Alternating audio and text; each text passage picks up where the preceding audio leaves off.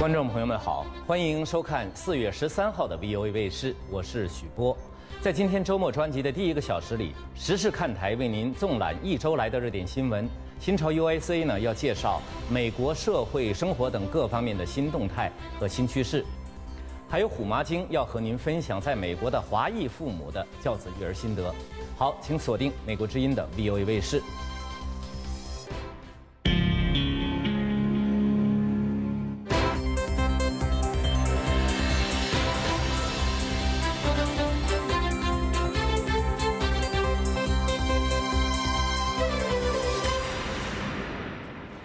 我们先来关注国际新闻。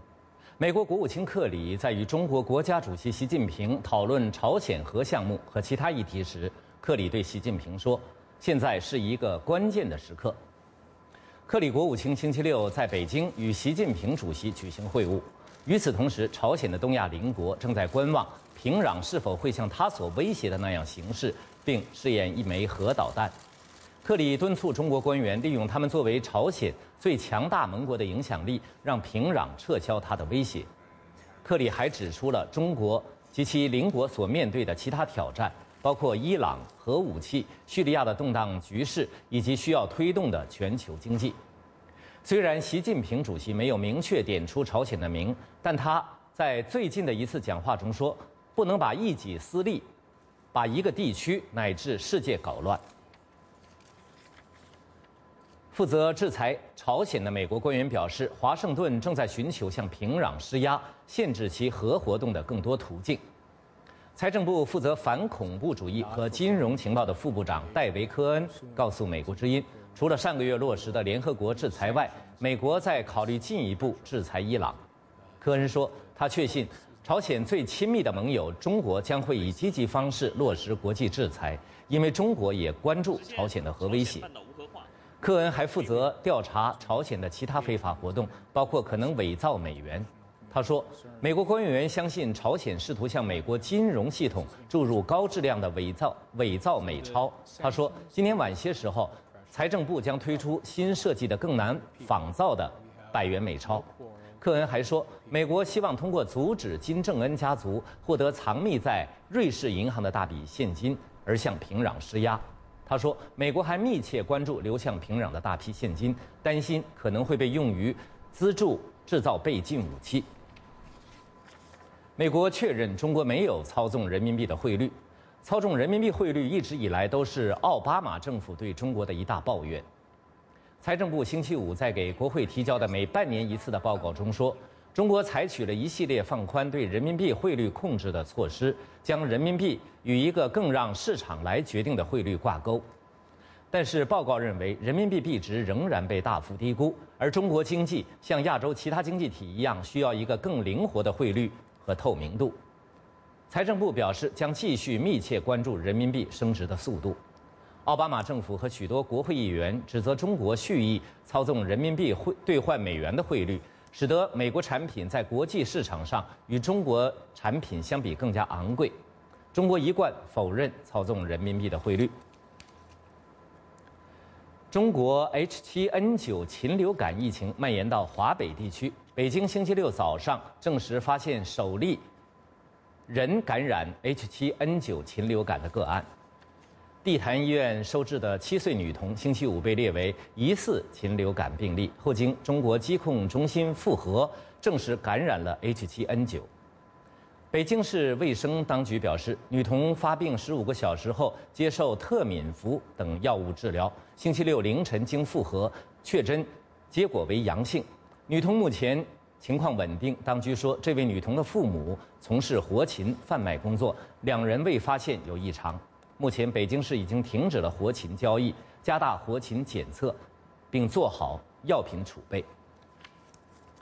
好，以上就是今天的国际新闻。各位观众朋友，台湾前副总统吕秀莲1月11号上午接受了美国之音海峡论坛的专访，谈到他对朝鲜半岛局势以及钓鱼岛主权争端等问题的看法。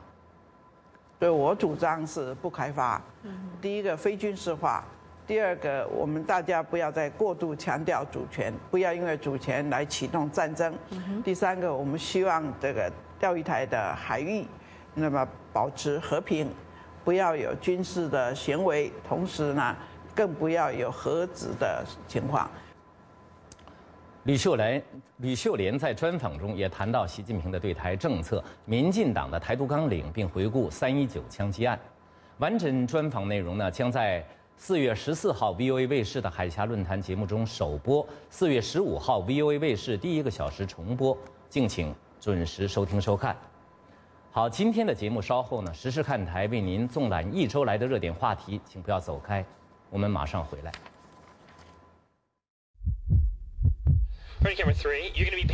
接触信息的脉动，感受时代的心跳，持续可靠的消息来源，平衡客观的新闻理念。我是团东明，欢迎收看美国之音 VOA 卫视。拒绝偏激与炒作，倾尽全力去做。传媒精品全新打造，唯信唯实新闻天职。美国之音 VOA 卫视。欢迎回到 VOA 卫视。接下来的时事看台栏目要为您纵览1周来的热点新闻，阐述事件的来龙去脉。美国国务卿克里星期五抵达韩国首都首尔，准备就朝鲜半岛的紧张局势与韩国官员举行磋商。与此同时，美国及其东北亚盟友仍然对朝鲜可能进行导弹试射保持高度戒备状态。下面请看 VOA 卫视的报道。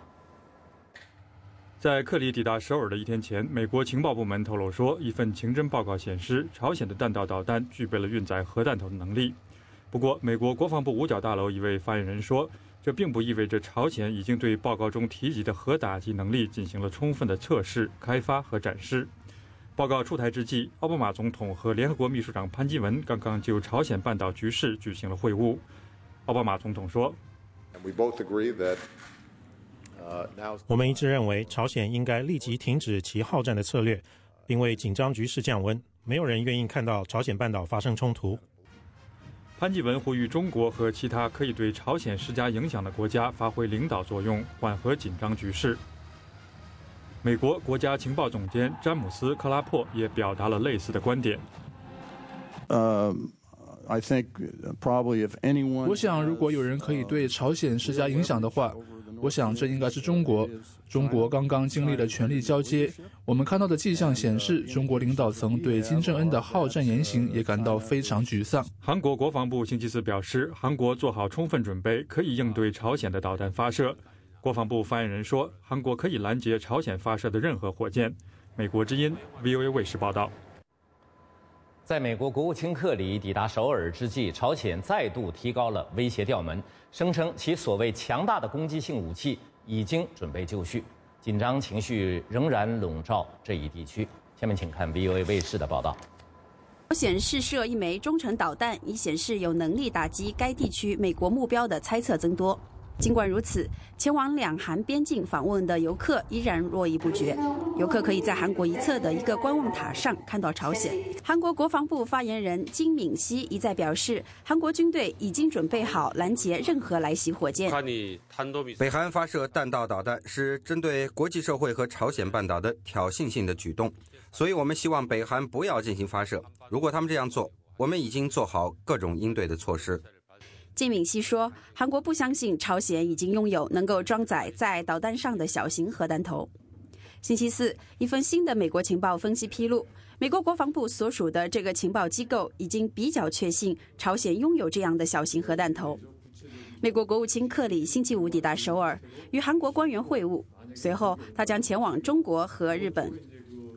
朝鲜最近的威胁是由其非军事机构祖国和平统一委员会发出的。该委员会声称，朝鲜的攻击武器已经做好发射准备，尽管没有明确指出是何种武器，但从此言辞看，应该指的是导弹。日本方面，日本防卫大臣小野寺五点说，日本政府正在加紧部署反导弹能力。防卫省一直在考虑如何加紧防卫措施，时刻保护日本人民的生命和财产。目前我们决定在4月底前尽快在滨松、那霸和知念部署爱国者3反导弹系统。星期二，日本已经在防卫省总部远离东京市中心的基地部署了爱国者3型导弹。美国之音 VOA 卫视报道。朝鲜半岛紧张局势仍在加剧。本星期早些时候，平壤警告外国人离开韩国，并关闭了开城工业区。让国际社会大惑不解的是，朝鲜领导人金正恩到底为什么要向邻国和整个世界进行挑战？以下是美国之音记者霍克发来的报道。金玄熙曾经是一名朝鲜间谍，现在居住在韩国。他谈到了他对朝鲜内部运作和年轻领导人金正恩的看法。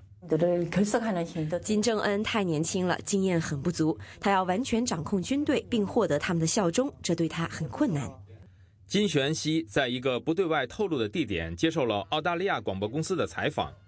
1987年，在金玄熙的参与下，一架韩国客机上被秘密安放了炸弹，导致机上115人遇难。韩国政府逮捕了金玄熙，并将其判处死刑。不过，韩国当局作出判断，金玄熙受到了朝鲜当局的洗脑教育，于是将他赦免。金玄熙说，金正恩做出威胁事出有因。朝鲜是在利用核项目来约束他的人民，并胁迫韩国和美国做出让步。亚洲协会国际问题专家苏珊妮·迪马乔对此表示认同。如果你看看朝鲜自身的情况，在经济上，从人道主义角度来说，它处于一个危急的境地，所以它很有可能会利用4月15号金日成诞辰纪念日和军事上的动作来鼓动民众并煽动民族主义，从而支持这名新领导人。军事问题专家说，尽管存在威胁，朝鲜120万人的军队并没有显示出备战的迹象，但是他们表示，平壤方面可能做出例如发射导弹、试验核武器等举动，来纪念金正恩的爷爷金日成的诞辰。美国之音 VOA 卫视报道。根据中国卫生部的数据，最近爆发的 H7N9 禽流感疫情已经导致44人患病，其中至少11人死亡。北京和上海市为控制疫情，都暂时取消了活禽销售。下面是美国之音 VOA 卫视的报道。上海市政府每天通过微博报告禽流感疫情的进展，以避免民众因不实消息而恐慌。新华社说，中国各地已经有16人因散布有关禽流感的谣言而被拘留。在上海市各大医院，那些有高烧和感冒症状的病人会得到一次性体温表和口罩。如果病人体温超过摄氏38度，就被带到另外一个入口进医院。作为中国最大的城市，上海目前暂停活禽销售，一些市场被取消，在市民中受欢迎的鸽子放飞比赛也停止了。对于一些上海市民来说，禽流感疫情流行意味着加强警惕、自我保护，但也不必过度担忧。有些人可能他会觉得这个一听到禽流感就会非常的担心，但其实我觉得自我保护是很重要，但是也没必要过度的恐慌。我们相信政府的，对。但是尽管政府这次处理疫情的态度比2003年萨斯流行时更为积极主动，仍有一些人心存担忧。这次的发生啊，影响很大，花了很大的成本啊。有关当局认为 H7N9 型病毒是通过与受感染的禽类直接接触得到的，目前没有迹象显示会通过人与人的接触传染。如果那样的话，医学专家担心会导致全球性的流感大流行。目前 H7N9 禽流感的死亡病例都发生在中国华东地区，其中大多数在上海。以上是美国之音 VOA 卫视的报道。一艘中国渔船8号晚间在菲律宾西部的图巴塔哈群礁附近水域搁浅。菲律宾活动人士认为，这是中国在领海主权争议问题上的侵略性举动。下面是美国之音 VOA 卫视的报道。菲律宾海岸警卫队说，这艘身长48米的渔船的船头被珊瑚礁卡住，船上的12名船员目前被巴拉望省警方拘留，并可能受到非法进入菲律宾领土的指控，有关调查正在进行。海岸警卫队还说，渔船的货舱是空的，不过他们仍在调查该船是否进行了偷捕。在菲律宾首都马尼拉，有20多名活动人士前往中国领事馆抗议，他们手举标语牌，身戴象征图巴塔哈群礁的潜水呼吸罩。图巴塔哈群礁水域有丰富的海洋生物，在1993年成为联合国教科文组织世界遗产海洋保护区。参加抗议活动的政治官员特里斯坦说：“我们的政府必须认真加强菲律宾领海的安全，我们绝不能让像美国和中国这样的超级大国入侵。”在将近3个月之前，一艘美国扫雷舰护卫者号也曾在图巴塔哈群礁搁浅，给保护区里2300多平方米的水域造成破坏。菲律宾公民行动党议员沃尔登贝洛说：“中国在南中国海的领土争议问题上采取的立场，让中国民众更加有恃无恐地做出非法入侵的举动。”他对中国官员发出呼吁：“请尊重菲律宾的主权，尊重我们的专属经济区，尊重菲律宾的领海。”图巴塔哈群礁管理办公室的官员说，在中国渔船被发现后，船员们试图以2400美元贿赂菲律宾工作人员。图巴塔哈群礁位于苏禄海，不属于南中国海有主权争议的海域。以上是美国之音 VOA 卫视的报道。好，刚才您看到的呢，就是今天 VOA 卫视第1个小时的时事看台。稍后，新潮 USA 要为您介绍美国科技文化发展的新潮流，展现社会生活方面的新趋势，请不要错过。我们马上回来。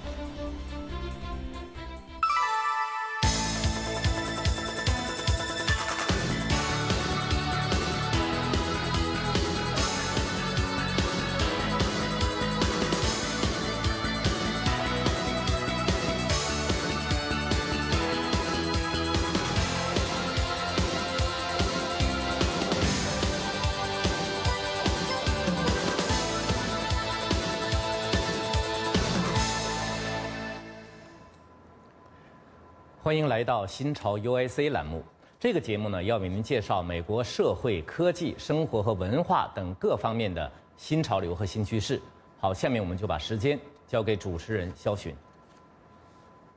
欢迎您收看新潮 USA 栏目。在美国呢，尤其是在加利福尼亚州，正在涌现很多没有营业执照的为亚洲的孕妇提供产后服务的设施，也就叫做所谓的这个坐月子宾馆。这些坐月子宾馆呢，承诺会给新生的婴儿美国公民的身份，这正是那些亚洲孕妇来到美国生产的这个目的。当地的官员呢，则在整肃这些设施。接下来，请看美国之音记者奥沙利文在洛杉矶发来的报道。在洛杉矶郊区蒙特利公园市，一家没有许可证的坐月子宾馆最近被强制关闭。这是加州众多坐月子宾馆中的一家。他们用网络广告吸引希望在美国生产的亚洲孕妇，因为根据美国宪法，在美国境内出生的孩子自动成为美国公民。移民政策专家摩洛克里希纳说，这并不违法。美国应该通过法律不允许以生孩子为目的的人入境。现在没有任何法律明令禁止这种行为。但是地方官员说，坐月子宾馆在居民区没有营业执照，属于违法经营。洛杉矶附近的奇诺港市当局也在关闭坐月子宾馆。律师米切尔带领一群居民向市政府抱怨。他们看到许多豪华轿车从这里进进出出，他们还看到7、8个孕妇走在这条路上。官方说，这家有17个房间的宾馆住着30个孕妇，其卫生和安全均未达标。现在这家宾馆已经关闭。美籍华人阿方索楼说，这种有争议的宾馆在种族多元的地区引发紧张。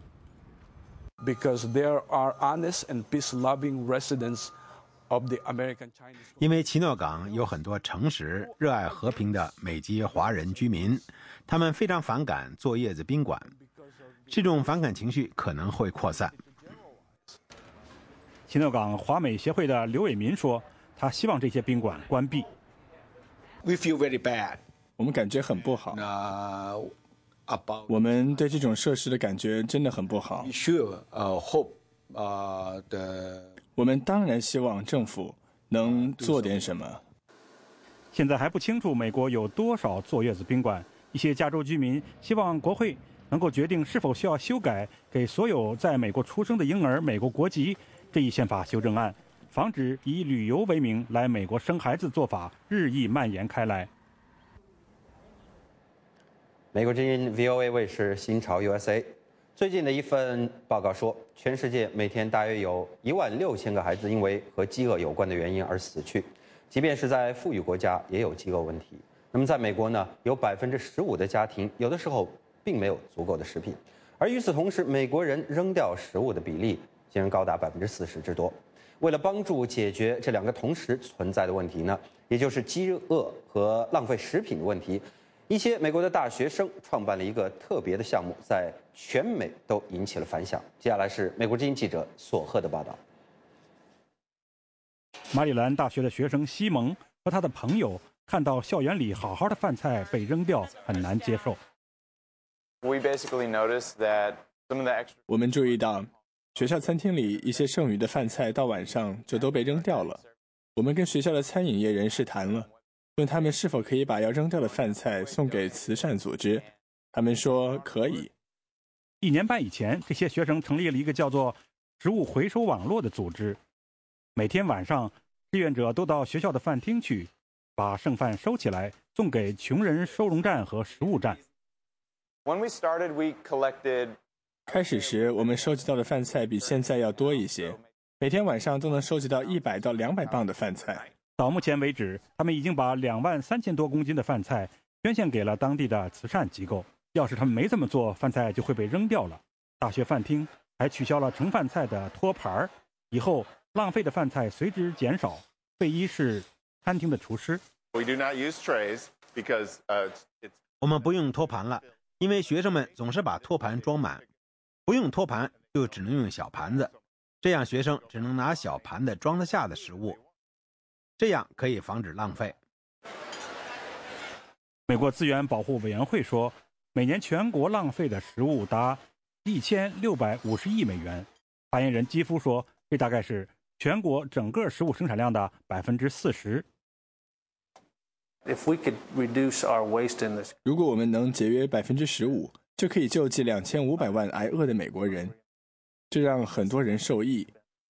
食品回收网络这样的机构就在这样做。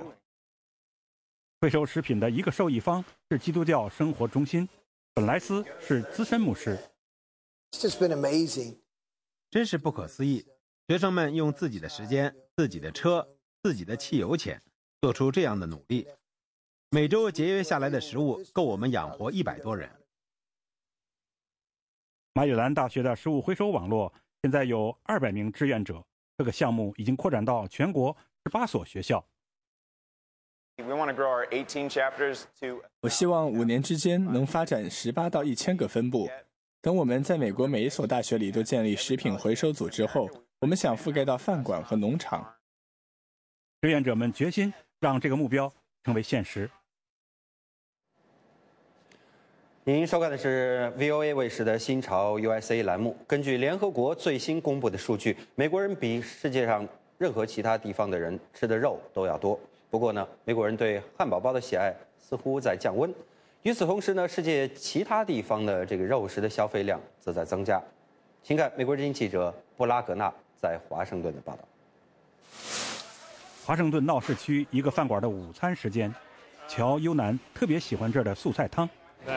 我在这儿只点素食。优南是报纸点评烤肉的编辑，可现在他对肉食的热爱已经变得无所谓了。我觉得肉食可以很诱人，也很好吃，但是我就是不想吃。优南的变化或许很重要，因为他是美国有影响的日报《华盛顿邮报》食品点评栏目的编辑，他还得过奖。他说他最近之所以变成食素者，一个原因是健康，另一个原因是过去工作需要吃肉太多。他为自己饮食爱好变化而撰写的栏目得到反响，大部分是积极的。反响不光来自素食者，很多人都写电邮给我说，虽然我不是素食者，但是我想在家多吃素食。现在很多人都在尝试着多吃素食。美国政府公布的数据显示，2006到2010年，美国人均食肉量降低了6%，这是多年来第一次大幅度变化。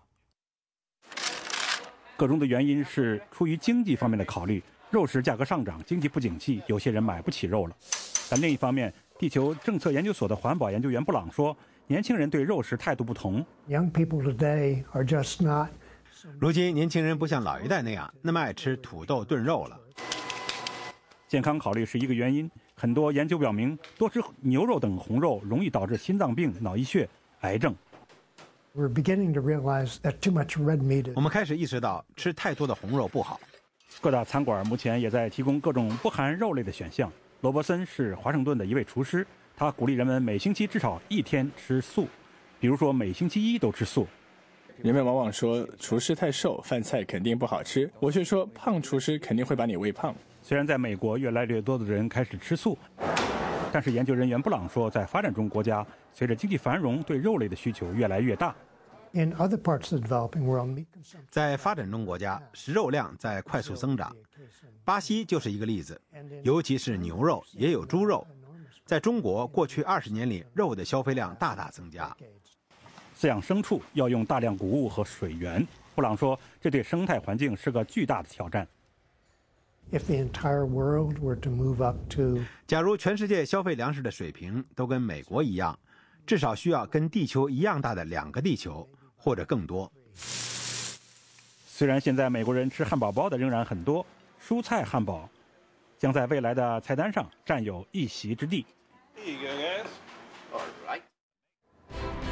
刚才您看到的是新潮 USA 节目，接下来您将看到的呢是美国之音的解密时刻。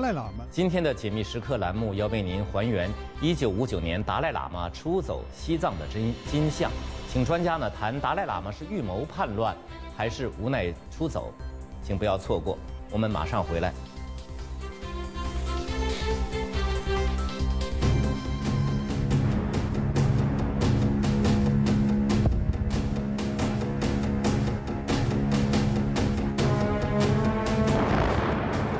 说你不能这么无谓的死，你是研究历史的，你可以用自己的笔来把真相告诉老百姓。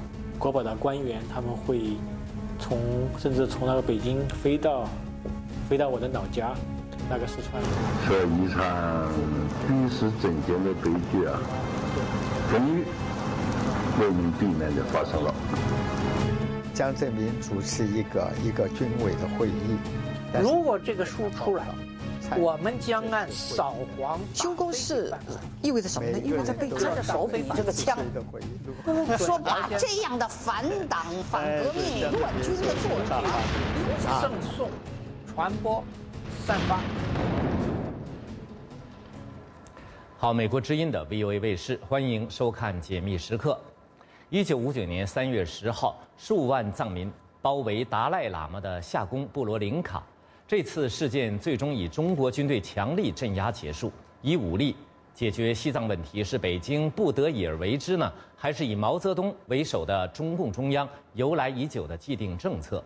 达赖喇嘛是预谋叛乱还是无奈出走？被解放军称为叛匪的究竟是些什么人呢？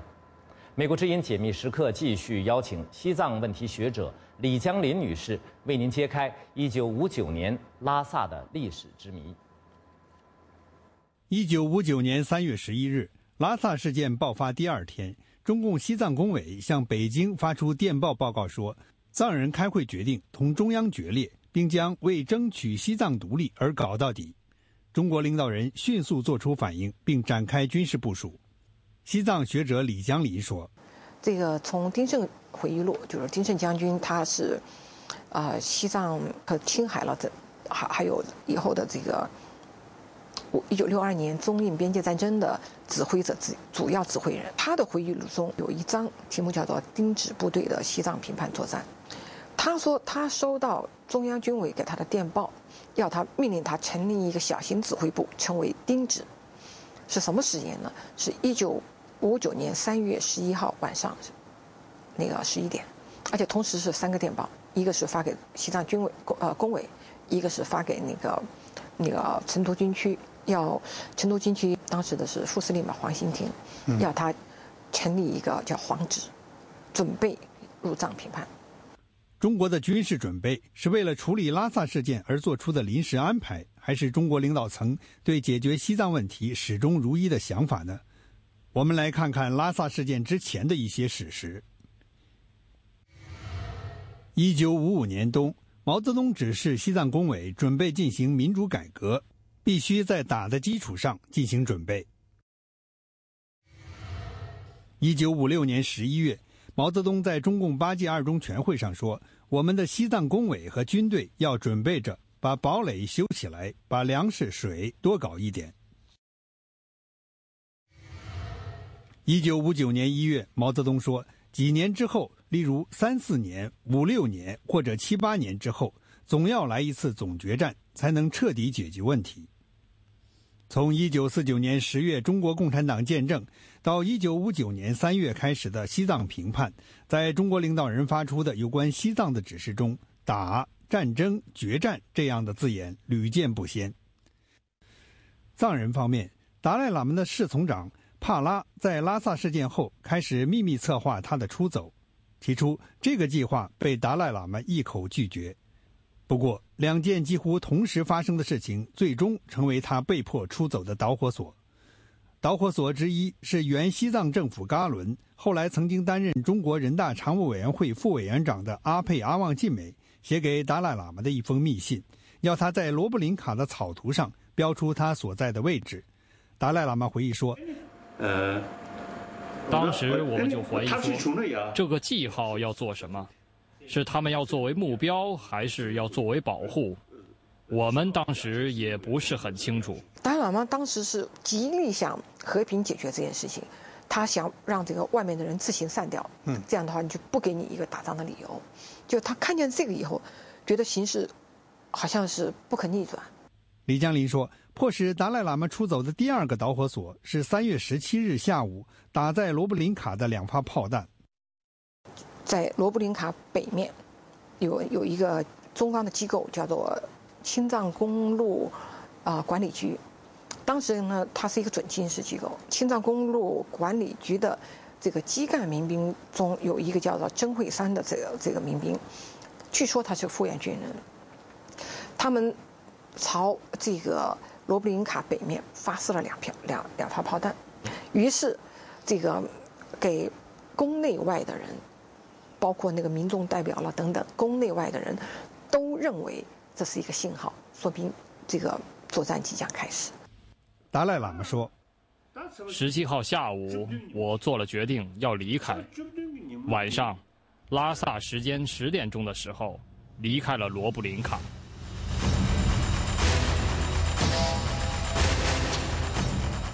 他和几个卫士离开宫殿的时候，走出罗布林卡就只有几个人，随他过河的人有大概20-30个人，警卫团的那个卫兵，还有其他人。他和他的母亲姐姐他们会合，在河边会合，然后一块过，然后再有那么20-30个卫兵一块走的，人数不多。但是呢，泗水六港就是那个康巴游击队，有一批人，有那么大概30多个人是在河那一边南面，在那个地方等，护送他们一路走。The Dalai Lama makes his first public appearance since his escape from Tibet. 1959年4月18日，在逃离拉萨1个月后，达赖喇嘛在印度的提斯普尔首次公开露面。1960年，他在印度北部与西藏一山之隔的达兰萨拉设立了流亡政府，直到今天，这里依然是流亡藏人的政治中心。请您继续关注美国之音解密时刻1959达赖喇嘛出走始末下集完整版，为您解开更多历史之谜。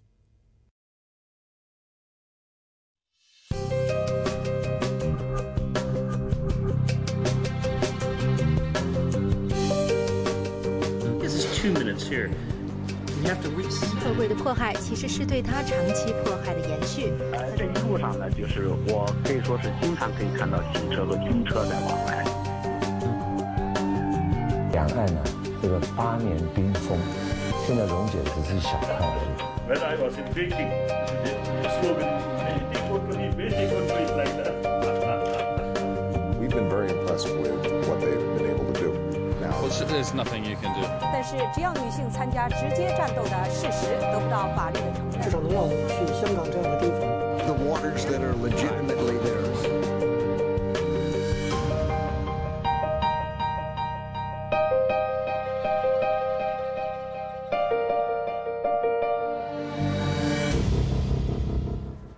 欢迎继续收看美国之音的 VOA 卫视。接下来为您播出的是《虎妈经》。《虎妈经》每个星期五在 VOA 卫视现场播出，并且在星期六重播。这个节目呢，要从教育、生活、家庭等各个方面来看看美国人、中国人和美国华人是如何处理这些相关议题的。好，下面我们就把节目时间交给主持人赵婉成。今天的话题是异乡求学留美中国学生的生活与感受。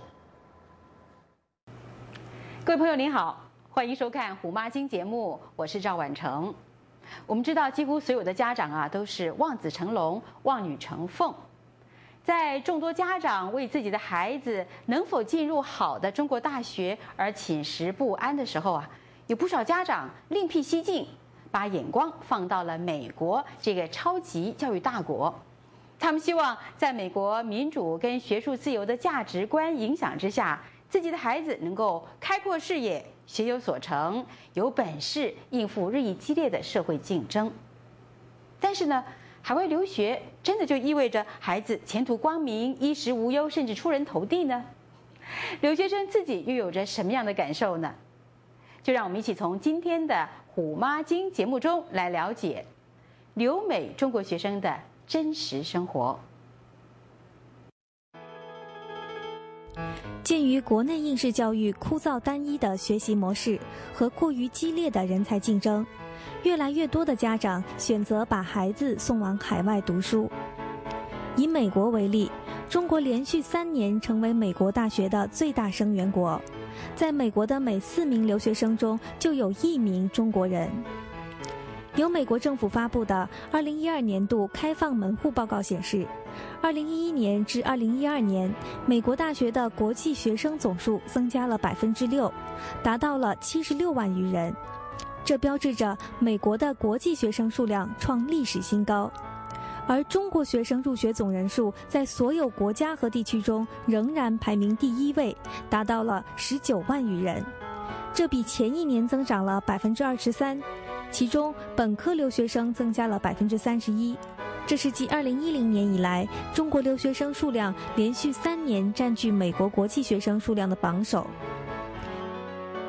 在中国大学生掀起美国留学高潮的同时，中国的高中生甚至初中生也涌动着来美留学的热潮。美国国土安全部最新数据显示，2012年到2013学年，美国私立高中有23795名中国学生，而2008年到2009学年才只有4503人。4年的功夫，中国小留学生数量增加了近5倍。美国高中留学在国内正加速升温。Jason 和 Maggie 就是这千军万马中的一员。他们10几岁时就被家人送到了美国高中读书，自小就培养起了独立的性格。他们寄宿在姚艳萍女士的家里，拥有着自己的一片小天地。就我觉得除了学校，在学校的时间最长，然后就是在网上的时间了。网上是看什么东西呢？看哪个网呢？看找什么资料。会不会还有跟一些那个中国大陆的旧的朋友一起联络？还是有，但是我觉得出来的时间长了，真正的那几个朋友就很少。联系会有，但是我觉得那个质量变了。也很少有共同的话题。但是美国的朋友呢？就这边就多了。但是还是亚洲朋友比较多。韩国的、日本的，像之前认识的那些人，但是他们都回他们的国家了，但也有联系，因为毕竟都是来自不同国家的人，然后在美国认识了，然后关系又那么好，我觉得挺难得的，所以我们一直有联系。这个很难得哈。Yeah。那平常最常喜欢做的、最多做的是什么东西啊？也是看电脑啊。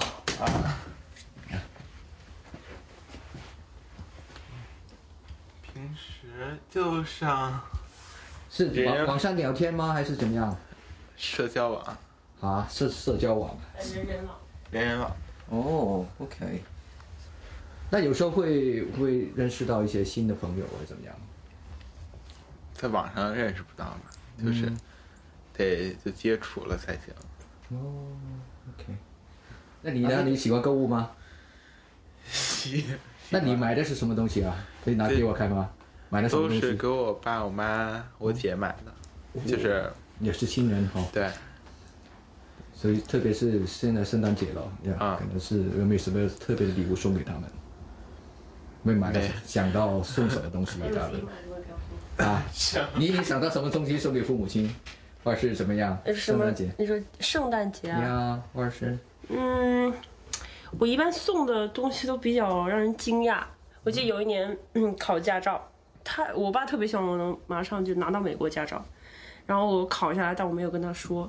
然后回家的时候，我说爸爸给你个惊喜，都不是就是东西。哦，不是物质，可能是一种成就。对对对，然后他看到，他就觉得，哎，这个新年真开心啊！我的大闺女终于把这个驾照拿下来了。他为你觉得骄傲。对对对，剩下的我都，其实他很少跟我说他需要什么，我知道他需要什么，所以就自己主动去买，我也不会跟他说我买了什么什么什么，所以他回去一看就特别高兴。哎，我这个女儿没有白养啊，还在国外还想到给我买东西。OK， 很孝顺。那Jason 呢？Jason， 你不是等一下要回去了吗？要回国一段时，过节吧，是吧？应该是。要准备什么东西？要带什么东西回去？就我姐、我妈、我爸想要什么，然后我就给他买什么。哦，你跟你讲了吗？他们想买什么？讲了，然后我就买了。哦，可以讲买了什么东西吗？出来看看。已经给装起来了，皮箱装起来了哦，好。哎，我看你的 school bag 跟鞋子都很棒哎，我很流行的，很 hip。那个黑是他新买的。哦，那个。这个。这个对，这个和那个一起买的。哦。是新买的。很潮是吧？很潮啊，真是很潮啊！不错啊，这是年轻人的那种 culture。对。很好，很有意思。哦，你是 Seattle 的 fan 是吗？不是，他瞎买的。没关系。他就觉得很好看，然后要买。他那个有一个 S 嘛。他姓苏嘛，所以就有个 S。他就觉得挺好看的，结果戴上很丑。和所有青少年一样，他们爱娱乐、爱时尚、爱交际。虽然衣食无忧，但他们仍对未来感到迷茫。现在这个阶段比较迷茫，对未来，我也不知道以后到底要干什么。找到自己的兴趣了没呢？兴趣都是跟以后那个工作没什么关系的。可是人家说，如果你做你自己喜欢的事情的话，你就不觉得那种工作是很无趣的。做你喜欢做的话，是啊，我都觉得是很值得。但是我记得有一次我就是那个姑姑的那个丈夫就跟我说，在美国有85%还是90%的人，他们的工作都不是自己的爱好，不是自己喜欢的，只是为了持家嘛，对，谋生。而这现象也挺正常的。以后我找到不喜欢的，我也得工作呀。赶快找到你自己喜欢的呀，认清楚方向啊，认清楚了吗？还没，太迷茫。会多点尝试，多试一点，反正年轻嘛，这个是你的本钱。对。可以多方面尝试一下。这是我最值得骄傲的。也是要把握的，因为时间过得很快。你呢？你喜欢做什么呀，Jason？做什么？你的兴趣在哪里？你现在知道吗？喜欢做什么？做饭。啊？做饭。哦，你喜欢 cooking 啊？你愿意把这是个很大的，把烹饪作为你的那个职业的方向吗？没有。我爸妈不同意。但你如果他们同意，你会想到把它作为你的将来前途吗？会。其实在美国很多的那个 cooking show 那个都是已经变明星的呀。你有这个天分吗？他说饭做得非常好。这又说 surprise me the most 是要 Jason， 他一小男孩这么年龄才16岁，他做饭做得非常好，做得非常讲究，然后味道浓啊重啊，他非常讲究，他知道怎么，还有那个 presentation， 我就挺 surprise， 挺吃惊的。但是我知道现在他也处于矛盾当中，就是说，虽然这个是自己的爱好，但家长呢，因为中国是文化的影响，又觉得说，当厨师不一定就是所说的成功，所以家长就没说在这上特别的鼓励他去做。但是他发自内心却真是他自己的爱好。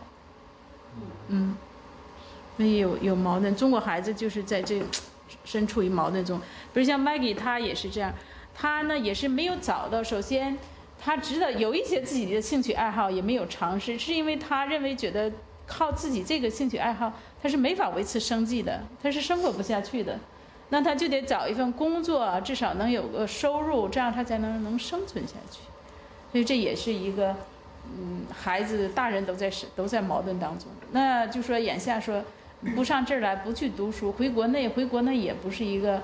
也不是马上就能说就有工作呀。你是想干啥也不是手到擒来的事儿。好在我觉得美国家长比较开放，就是这一点。比如说，如果 Jason 是我的儿子呢，我就会说，这确实我看出真就是他的，热心的一件事情，热情的一件事情 ，passion。但是家里又不太同意，所以他也就自己慢慢，我想也会就消失了这个愿望。那再做别的，他又没想好什么去做啥，因为他再做别的，比如说那也不是他的爱好了。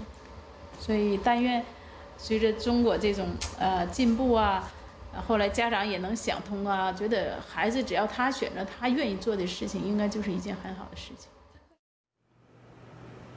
结束了学校的学习，走出校园，留学生们就要面临就业的问题了。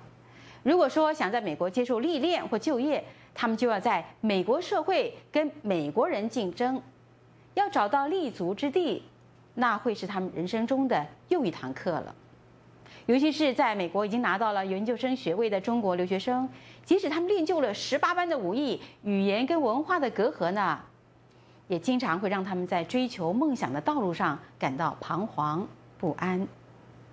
一群在好莱坞追求导演梦的中国学生，就给我们讲述这样一个梦想跟现实交织的故事。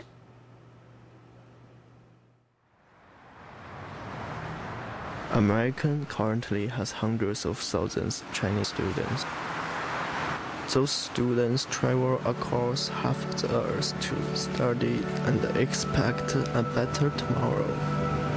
Many of those students believe a better tomorrow means a better life, a better education, a better job, or more money.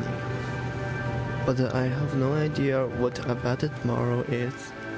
Like you may not know why there is only a line flirting with the screen. I came to Los Angeles from China years ago. Actually, I think the dancing line is like my life. Sometimes it goes up, but most of the time it's flat.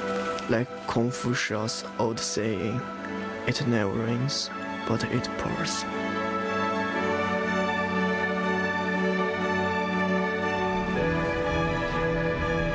Set. Action. 你不来，你永远不知道这儿到底的情况是什么样。就给你讲个例子，就是我随便逛超市，我就能看见4、5个学电影的，各式各样的都有。就是说没有你想象那么简单。就是说，比如说有些家长就说：“哎，我儿子在美国学电影，到时候就是个大导演。”然后，但是你来了以后，你可能就是说，1年之内他们可能连场工都不会让你做。因为说，首先第一点，如果从语言说的话，你没办法跟人沟通。比如说人家说的非常快，啪给你个指令，你稍微反应一慢，那都不要你了。因为中国人做场工还真没有墨西哥人做得好。人墨西哥人有力量，吃苦耐劳，中国人就不行。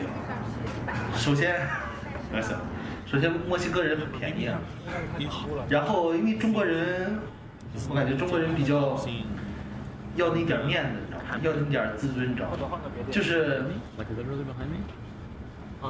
他没有那么墨西哥人那么心甘情愿的做，你知道吗？就大部分墨西哥人，他进入这个电影行业，主要是因为就是说他可以贡献自己的力量，你知道吗？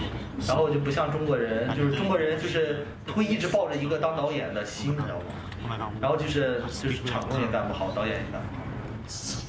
5 hours or 6 hours. Oh my god! Okay. How I gotta get this done? I have to. Yeah, for sure. Yeah. Okay. So it's wake up, remember. Is it real? Fuck. Fuck. Yeah. Okay.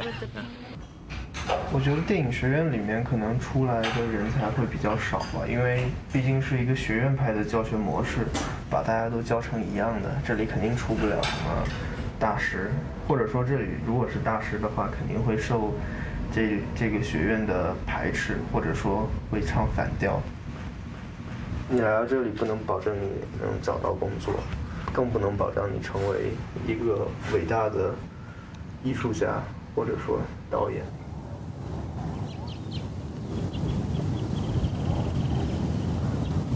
那你有好莱坞梦吗？有啊，每个学电影的都应该有个好莱坞梦。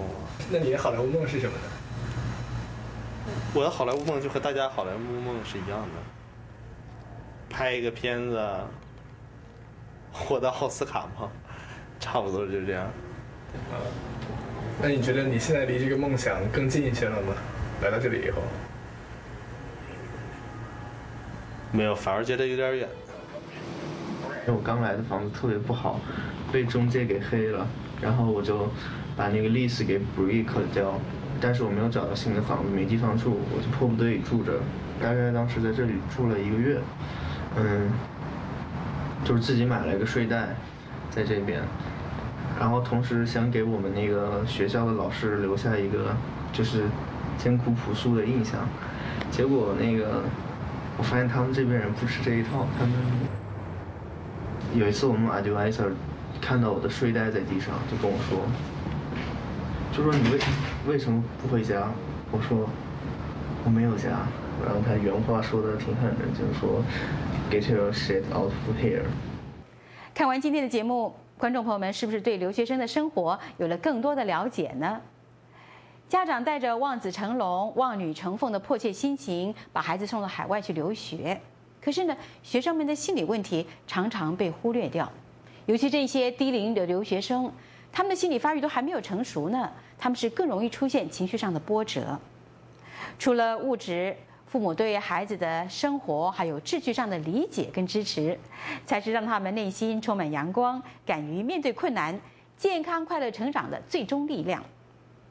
各位朋友，如果您还有更多的经验跟感想要跟我们分享的话，欢迎您登录美国之音中文网站，在本期节目的下方的评论中留言参与讨论。好，我们今天节目在这就要告一段落了。参与这次节目制作的还有丁维元、莫干生以及金刀。非常感谢您收看《虎妈经》节目，我是赵婉成，再会。美国之音的 VOA 卫视，这里是走进美国栏目。100万美元在美国很多地方呢可以买到一栋豪宅或者是一部稀有的超级跑车，但是美国维吉尼亚州的阿林顿郡最近呢却建了一个100万美元的公交车站，在目前政府预算吃紧的时刻，引起了许多居民的负面评价。这到底是怎么回事呢？走进美国，现在就带您去看一看。欢迎收看《走进美国》，我是陆一。每个人都有搭乘公交车的经验，通常等车的时间是最难熬的。如果碰上恶劣的天气，比如刮风下雨或者下雪，那就更加辛苦了。不过，如果有一个好的设计的公交车站，就可以为你提供临时的遮蔽。如果你是公交车族，你希望公交车站设计成什么样子呢？ More seating would definitely be good.我想有更多的座椅一定很好。我知道公交车上有定位追踪器，我希望能知道公交车准确的到站时间。那里就有一个铝制结构的亭子，可以帮你挡风遮雨，我觉得那就很不错了。我只要能挡风遮雨，有椅子能坐，也许有公交车路线图。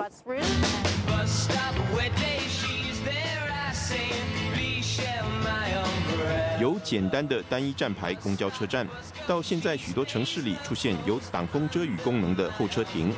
公交车站不仅在功能上不断进化，也在城市美化方面扮演举足轻重的角色。美国维吉尼亚州的阿灵顿郡，在一条以公交车为主要大众交通工具的路线上，建造了一座崭新的公交车站，号称“超级车站”。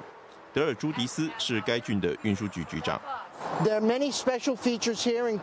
个车站有很多特别的功能，包括计时的公交车到站时刻表，这大概是最重要的功能，因为它让乘客知道公交车多久会来。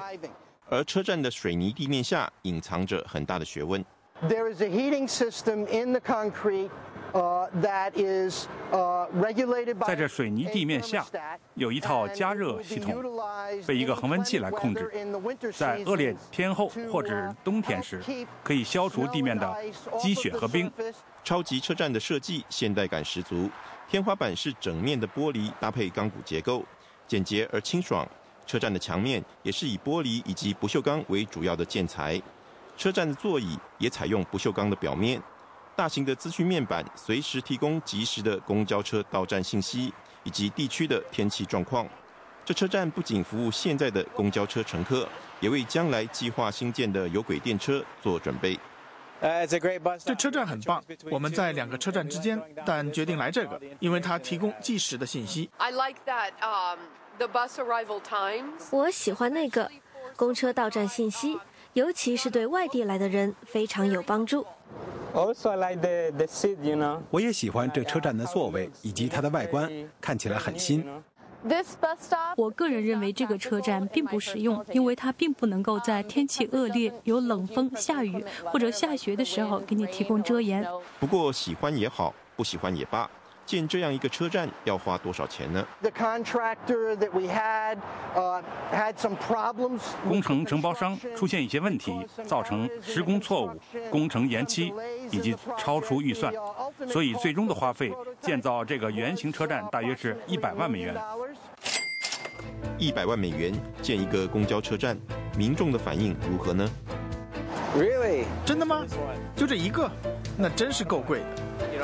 这车站提供即时的信息，而且很美观，但是我的手机一样可以提供相同的信息。如果我要花100万，我会把这个区域包围起来，可以挡风，或许再加装一部暖气。就这一个车站，100万美元，我认为这有点太贵了。今天我发现这就是那个100万美元的公交车站，这实在太荒谬了。而有趣的是，邻近的华盛顿特区也设置了一些候车亭式的公交车站。由于采取与广告商合作的方式，在车站设立电子广告看板，所以全部的车站都由广告商负责建造。政府不但不花钱，还每年从广告商那里按合约获取部分的广告收益，用于交通建设。我们必须要认清的重点是，他们的合约是基于广告的收入，这是我们阿灵顿郡目前没有人被授权去做的事。现行的法令不允许在车站放置广告。阿灵顿郡政府原本预定要花2000万美元，再建造23个类似的公交车站，平均下来每个车站依然要花大约90万美元。不过在民众一面倒的批评声浪之下，决定暂停续建方案。舆论的声音让地方政府不得不说，我们听到了。走进美国记者刘恩明、岳成、石营的报道。好，以上就是 VOA 卫视今天第1个小时的节目，我是许波。在下1个小时的节目里呢，我们要继续为您播出《我美国人》和《美国万花筒》等栏目。现在带您去看看英国，去看看那里花样百出的国际蛋糕展。请不要走开，我们马上回来。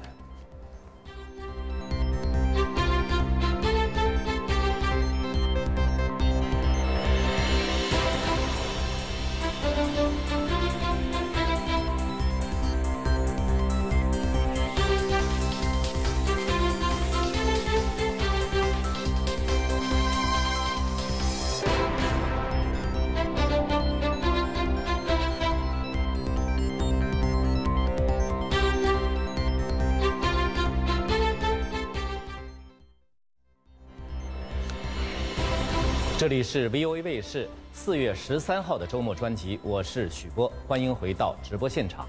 今天第2个小时的节目，除了国际新闻和时事看台之外，我美国人栏目要介绍美籍华裔歌唱家引领我唱北京项目的故事。美国万花筒带你去观赏美国和世界各地的政治、历史、文化和娱乐新闻。我们首先来关注今天的国际新闻。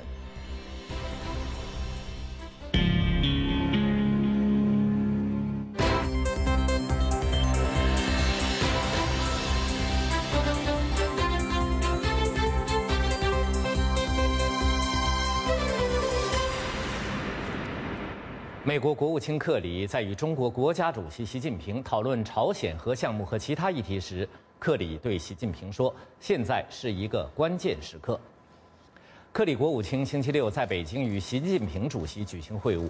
与此同时，朝鲜的东亚邻国正在观望平壤是否会像他所威胁的那样行事，并试验一枚核导弹。克里敦促中国官员利用他们作为朝鲜最强大盟国的影响力，让平壤撤销他的威胁。克里还指出了中国及其他邻国所面临的其他挑战，包括伊朗、核武器、叙利亚的动荡局势以及需要推动的全球经济。虽然习近平主席没有明确点出朝鲜的名，但是他最近一次讲话中说，不能为一己私利，把一个地区乃至世界搞乱。负责制裁朝鲜的美国官员表示，华盛顿正在寻求向平壤施压，限制其核活动的更多途径。财政部负责反恐怖主义和金融情报的副部长戴维·科恩告诉美国之音，除了上个月落实的联合国制裁外，美国在考虑进一步制裁朝鲜。科恩说，他确信朝鲜最亲密的盟友中国将会以积极的方式落实国际制裁，因为中国也关注朝鲜的核威胁。科恩还负责调查朝鲜的其他非法活动，包括可能伪造美元。他说，美国官员相信朝鲜试图向美国金融系统注入高质量的伪造美钞。他说，今天晚些时候，财政部将推出新设计的更难仿造的100元美钞。美国确认中国没有操纵人民币的汇率。操纵人民币汇率一直以来都是奥巴马政府对中国的一大抱怨。财政部星期五在给国会提交的每半年一次的报告中说，中国采取了一系列放宽对人民币汇率控制的措施，将人民币与一个更让市场来决定的汇率挂钩。但是报告认为，人民币的币值仍然被大幅低估，而中国经济像亚洲其他经济体一样，需要一个更灵活的汇率和透明度。财政部表示，将继续密切关注人民币升值的速度。奥巴马政府和许多国会议员指责中国蓄意操纵人民币汇率，兑换美元的汇率，使得美国产品在国际市场上与中国产品相比更为昂贵。中国一贯否认操纵人民币的汇率。中国 H7N9 禽流感疫情蔓延到华北地区。北京星期六早上证实发现首例人感染 H7N9 禽流感个案。地坛医院收治的7岁女童，星期五被列为疑似禽流感病例，后经中国疾控中心复核，证实感染了 H7N9。北京市卫生当局表示，女童发病15个小时后接受特敏福等药物治疗。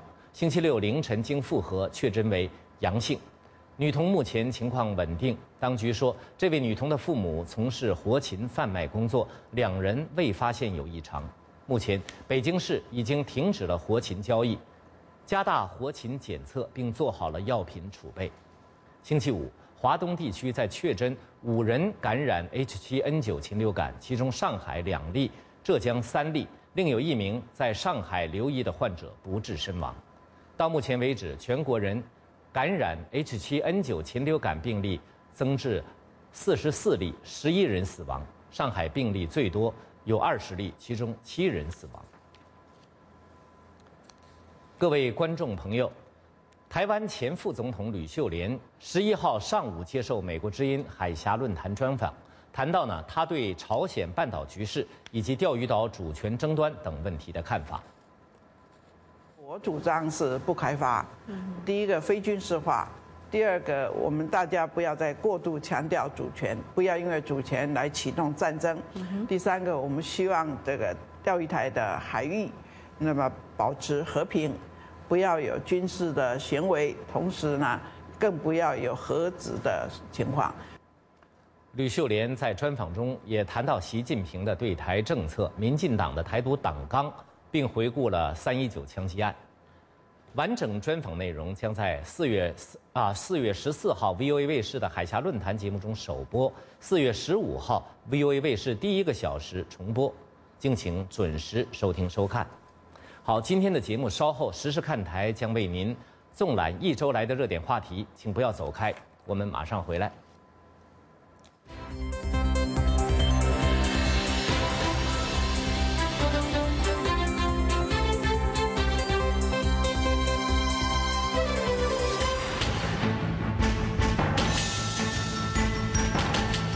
我们反对将有关的问题政治化。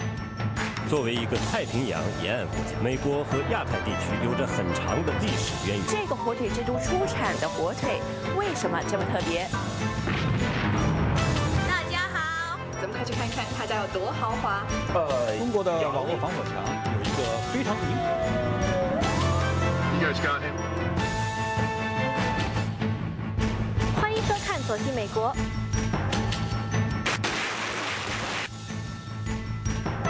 美国总统候选人之间的电视辩论始于1960年。共产党军队势如破竹，中华民国政府败退手段。家事国事天下事。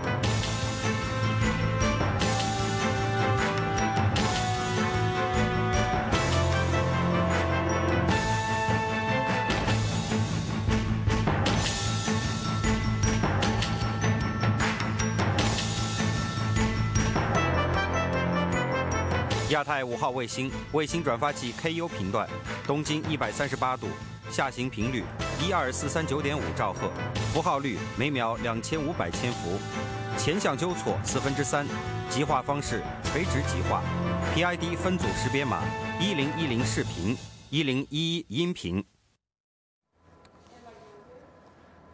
美国之音的 VOA 卫视，接下来的时事看台栏目为您纵览1周来的热点新闻，阐述事件的来龙去脉。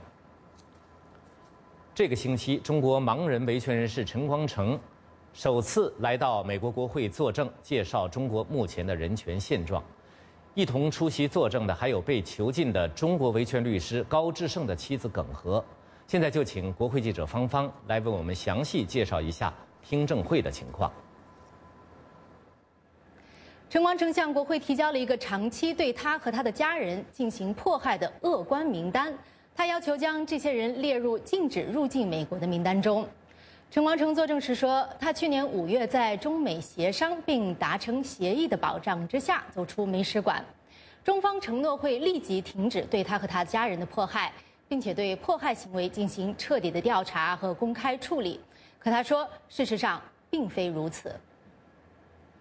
但遗憾的是，到目前为止，不但中共中央政府向我和美国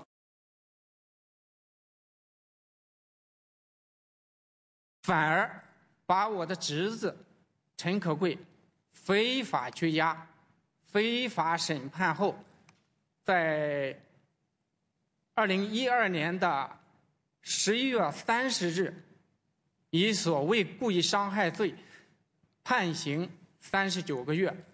一同出席这次听证的还有被囚禁的维权律师高志胜的妻子耿和。耿和向国会讲述了丈夫受迫害入狱7年的遭遇和在狱中受到的酷刑折磨。他说，希望国际社会能像营救陈光诚一样，营救包括高志胜在内的政治良心犯。那么再过2天，美国国务卿克里就要访问中国了。组织本次听证的外交委员会小组委员会的主席，来自新泽西州的共和党众议员史密斯对克里此次访华有所期待。我们看一下他是怎么说的。I can hope, and we can all hope, and we have to do our part, and that is to speak. Well, we're hoping that. 我们希望克里国务卿这次访华能将人权问题作为主要问题之一。这次采访结束之后呢，美国之音还对陈光诚进行了独家的采访。我们一起来看一下采访的片段。那现在您的家人的安全有保障吗？我不认为是有保障的。那么我刚才谈到了，可贵4岁多的孩子都差一点被这个中共官员接走，我不知道他们为什么要对一个4岁多的孩子去骚扰、去威胁。比如说克里这次访华，您期望他会怎么做？我期望他会按照美国的普世价值的标准去做。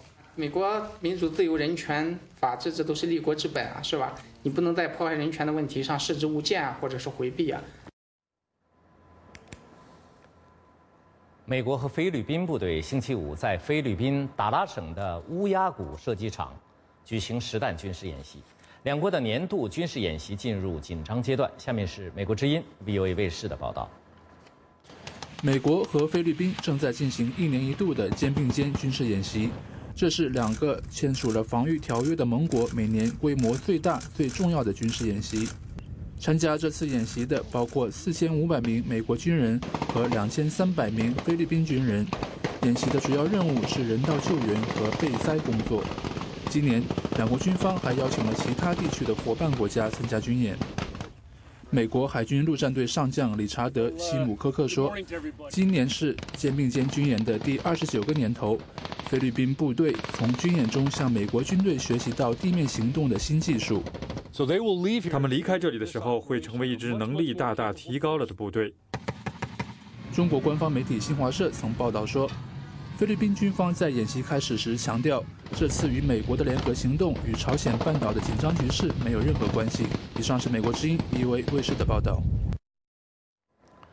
美国总统奥巴马等美国政界向已故前英国首相撒切尔夫人致上崇敬的悼念。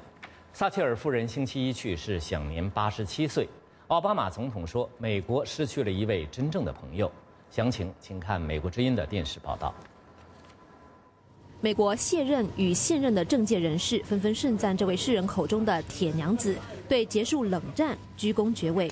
前美国国务卿贝克说，撒切尔夫人致力与西方领导人打造坚强的同盟，对整个世界做出了巨大的改变。撒切尔夫人改变了历史的轨迹。她在1979年出任首相，是一位强硬的保守派。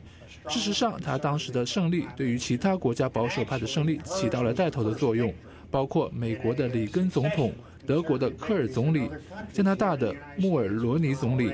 他不只是改变了英国的历史轨迹，也改变了整个世界的历史轨迹。在小布什政府任内担任国务卿的鲍威尔也赞扬撒切尔夫人冒险犯难的勇气，以及说服其他国家跟随她领导西方世界的能力。当撒切尔夫人第一次和前苏联领导人戈尔巴乔夫见面时，是她跟其他西方世界的领导人说，用她有名的那句话形容戈尔巴乔夫：我们可以和这个人合作。不是所有的领导人在当时都有这样的勇气，愿意冒这个险，与才刚刚上任、年轻又精力充沛，只知道为苏联辩护，却不知苏联台面下有多腐败的新苏维埃主席合作。但撒切尔夫人却有信心，她没有把戈尔巴乔夫视为敌人，她对大家说，我们可以和这个人合作。撒切尔夫人当时的努力起到了什么作用？是终结了苏联停止冷战。撒切尔夫人的精神也为政治圈外的人提供了灵感。电视节目主持人，同时也是一位超级模特儿海蒂·克拉姆说，她是从由梅丽史翠普饰演的《铁娘子》这部电影中认识撒切尔夫人的。我很伤心，这样杰出的女性与世长辞了。但是我从《铁娘子》这部电影中获得了这样的智慧和力量。或许这听起来有点矫情，但是我看完电影之后的确认为，哇，这样了不起的女性。因此我对她的去世感到非常的伤心。尽管铁娘子的贡献与勇气得到众人的肯定，不过撒切尔夫人坚决主张减税与精简政府开支的立场，也曾经遭受到很多英国和美国人的批评。美国之音 VOA 卫视报道。美国使用无人机打击恐怖分子的做法，在美国国内和国际上都受到越来越多的关注。支持者认为使用无人机能有效打击恐怖分子，但批评者说，这种做法可能违反国际法。下面请看美国之音记者里奇维尔从伦敦发来的报道。美国正越来越多地使用无人飞机打击基地组织和其他恐怖组织。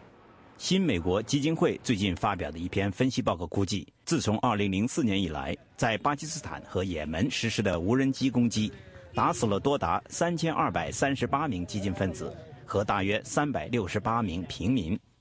科克是伦敦经济学院教授，还写过一本有关21世纪科技如何改变战争方式的书。美国主要从6个基地发动无人机攻击，其中4个在美国，1个在德国，另一个在韩国。当然，他们有一套指挥系统，你会一天又一天的整天盯着荧光屏看，偶尔你会接到开火的指令。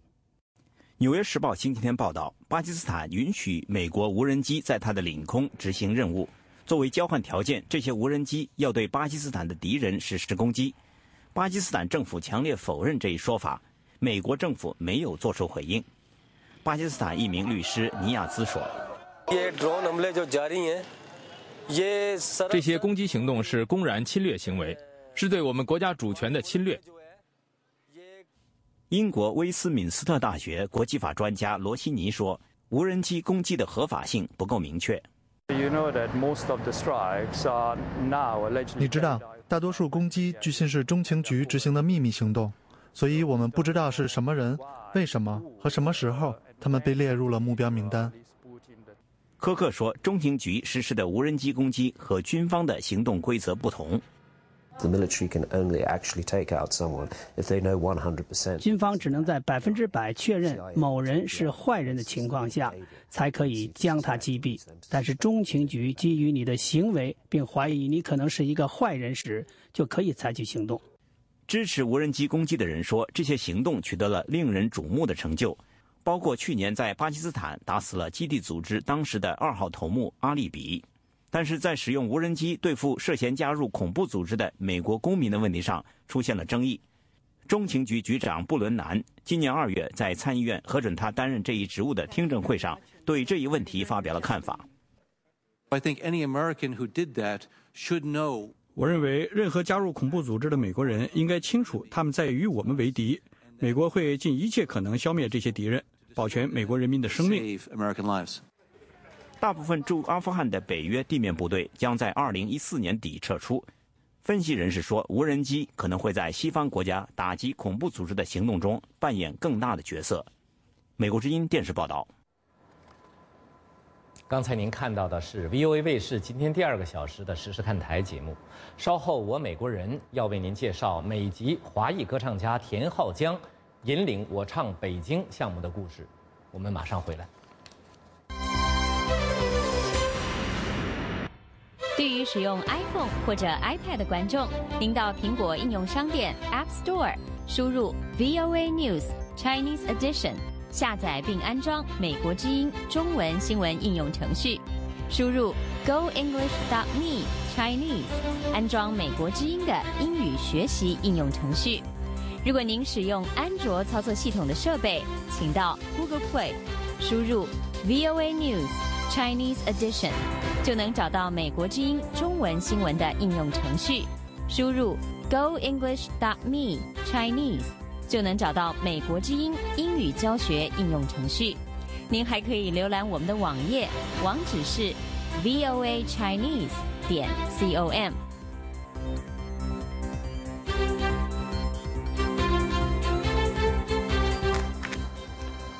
欢迎继续收看 VOA 卫视，现在是我美国人栏目。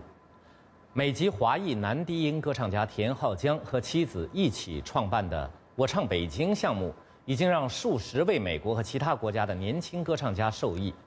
2011年和2012年夏天，田浩江带着他们去北京参加了5个星期的培训，学习用中文演唱中国原创的歌剧和其他歌曲。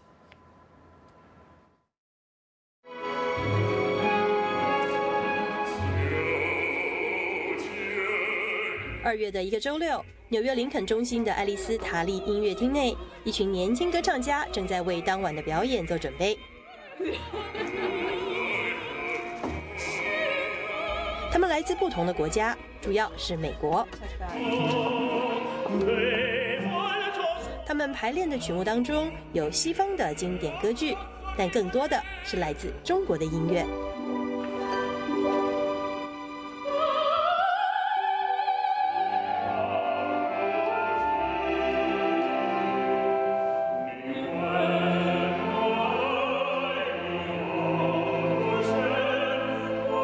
他们都是我唱北京项目的受益者。通过这个项目，西方青年声乐家学习用中文演唱中国现代歌剧和艺术歌曲。我唱北京项目的创办人是美籍华裔男低音歌唱家田浩江。田老师是个好领导。田老师。Everyone， 田老师的。田老师还有其他每一个人都很好。烤鸭。这个想法其实断断续续也经过了几年的过程，因为我唱歌剧也很忙，所以呢，这个一直到前年，这个计划就真正开始实施了。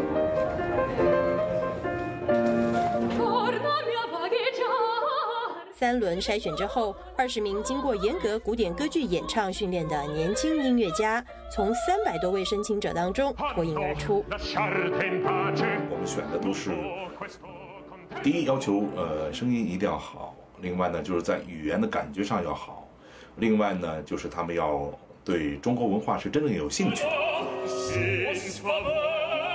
2011年夏天，田浩江带着他们到北京参加了5个星期的培训。We started coaching right away as well. Mainly we needed to coach. 我们到了以后立即开始学习，主要是学习那些作品中涉及到的中文发音，专门用老师来教这个曲调，对我们来说比较容易，因为我们的专业就是唱歌。但是呢，我从来没有说过中文。托马斯已经能够用中文介绍自己。我叫托马斯，我来自加拿大，我是加拿大人和美国人。我唱歌剧。2012年，这个项目顺利延续，又有20名年轻音乐家获选。似乎没人在意可能遭遇到的空气污染。No, actually, it didn't even cross. 没有，我脑子里没有想过这件事情。我有几个朋友头1年去了，他们认为这是一个极好的项目，他们建议我也来。从曲目看，田浩江给学员提供的教学中仍然包括了经典歌剧的唱段，当然更主要的目的还是练习中国曲目。每一个人都已经掌握拿手好戏。我像一朵水花，黄河一条英雄的气魄。Fields of Hope， 我们的家乡。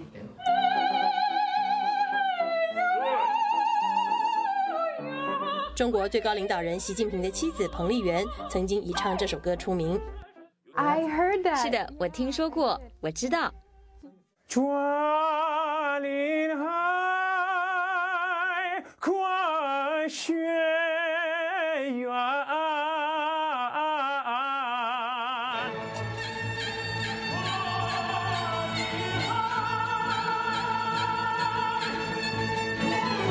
托马斯的京剧曾经参加了2013年中央电视台的春节晚会。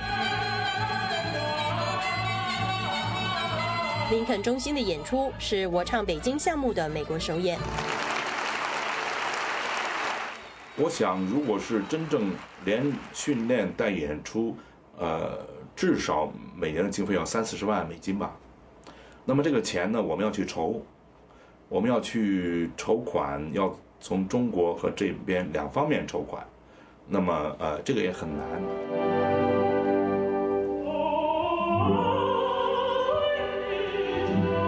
以向世界其他国家推广汉语语言和中华文化为职责的中国国家汉办，也就是孔子学院总部，是项目的主办者和出资方之一。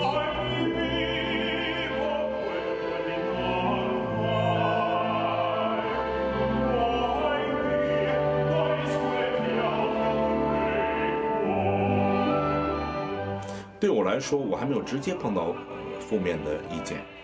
但是呢，我们这个项目是汉办一个非常特别的项目，它并不是一个孔子学院，我们是个 ICN 北京，是一个青年歌唱家汉语这个演唱项目。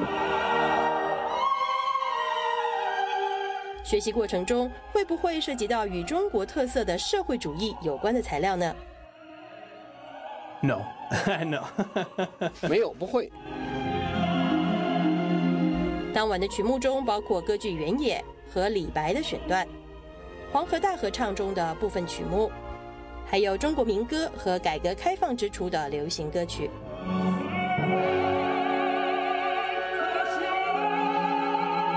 中国曲目我们跨的这个这个历史是从40年代，上个世纪40年代一直到今天。那么等于我们给大家展开一个声乐的历史的一个画卷。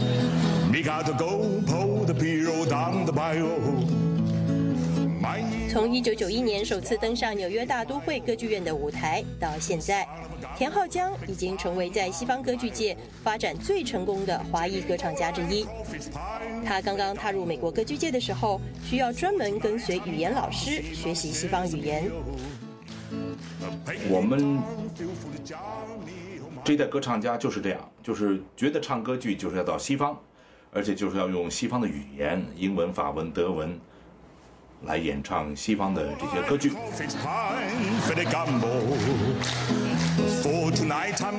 从年轻的时候学习用西方语言演唱，到如今带着西方年轻人学习用中文演唱，这是一个有趣的循环。一条大河，有意也方方向，一定是这样。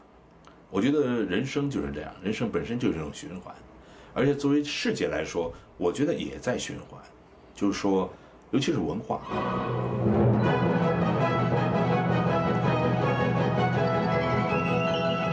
从美国目前的情况看，歌剧观众群体相对老化，市场前景面临挑战。学员们认为，蓬勃的中国歌剧市场对这个西方古典艺术样式的生存和发展来说非常重要。我唱北京项目算是一个有趣的尝试。我认为这个项目的目的和主要的焦点在于定义中文为一种可行的歌剧语言，就跟其他的歌剧语言一样。开始的时候是一种实验，但我们已经证明这条路走得通。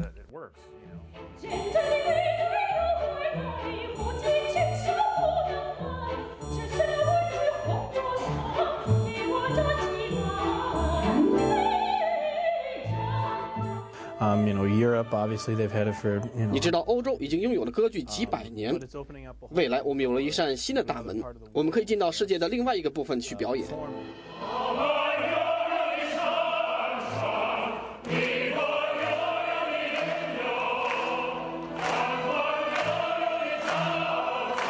林肯中心的表演结束之后，我唱北京还将去美国的几个大学巡演。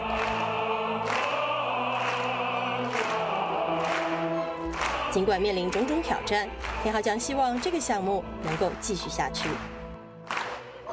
如果你觉得它值得，你觉得它有价值，你觉得它可以做，我想你怎么也要坚持往下走。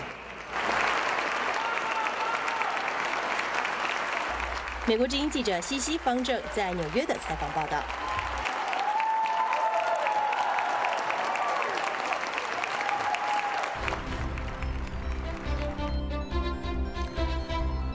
好，欢迎您继续收看美国之音的 VOA 卫视。下面是美国万花筒栏目。这个节目呢，要为您介绍美国及世界各地的文化娱乐新闻，回顾重大的历史事件。世界女性高峰会年度会议呢，最近在纽约举行，许多美国最有影响的女性都到场参加。会议的目的是希望帮助改善全球女性的权利和地位。下面就请看详细内容。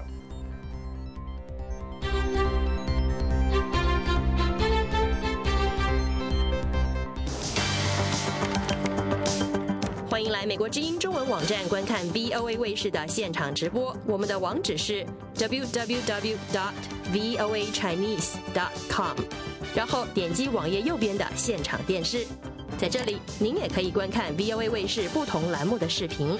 方法是进入 VOA 卫视，然后点击您喜欢的栏目。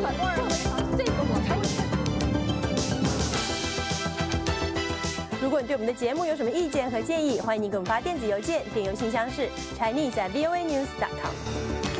后任香港特首梁振英。他有他自己国内。如果您希望通过电邮参加 VOA 卫视时事大家谈节目的讨论，请把您的问题或评论发到 voasinwen@gmail.com。VOA 卫视全新推出，敬请关注。美国之音的 VOA 卫视，下面是美国万花筒。这个节目要为您介绍美国及世界各地的文化娱乐新闻，回顾重大的历史事件。世界女性高峰会年度会议最近在纽约举行，许多美国最有影响力的女性都到场参加。会议的目的呢，是希望帮助改善全球女性的权利和地位。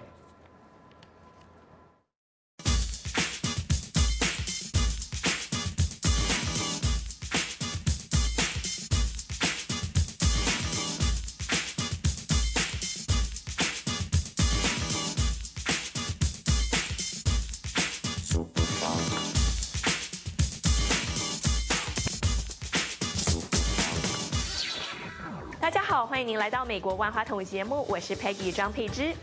由知名媒体人士蒂娜·布朗发起的世界女性高峰会年度会议最近在纽约举行，许多美国最有影响力的女性都到场参加，包括前美国国务卿克林顿、著名脱口秀主持人欧普拉，以及许多热衷慈善事业的好莱坞重量级明星。这个会议的目的是希望帮助改善全球女性的权利和地位。美国前国务卿克林顿在第3届世界女性高峰会上发表讲话，呼吁全球女性能够得到自由和平等的权利。去年，14岁的巴基斯坦女学生马拉拉为争取巴基斯坦女孩上学的权利，被塔利班分子枪击，头部受到重伤。克林顿在讲话中特别称赞马拉拉的勇气和毅力。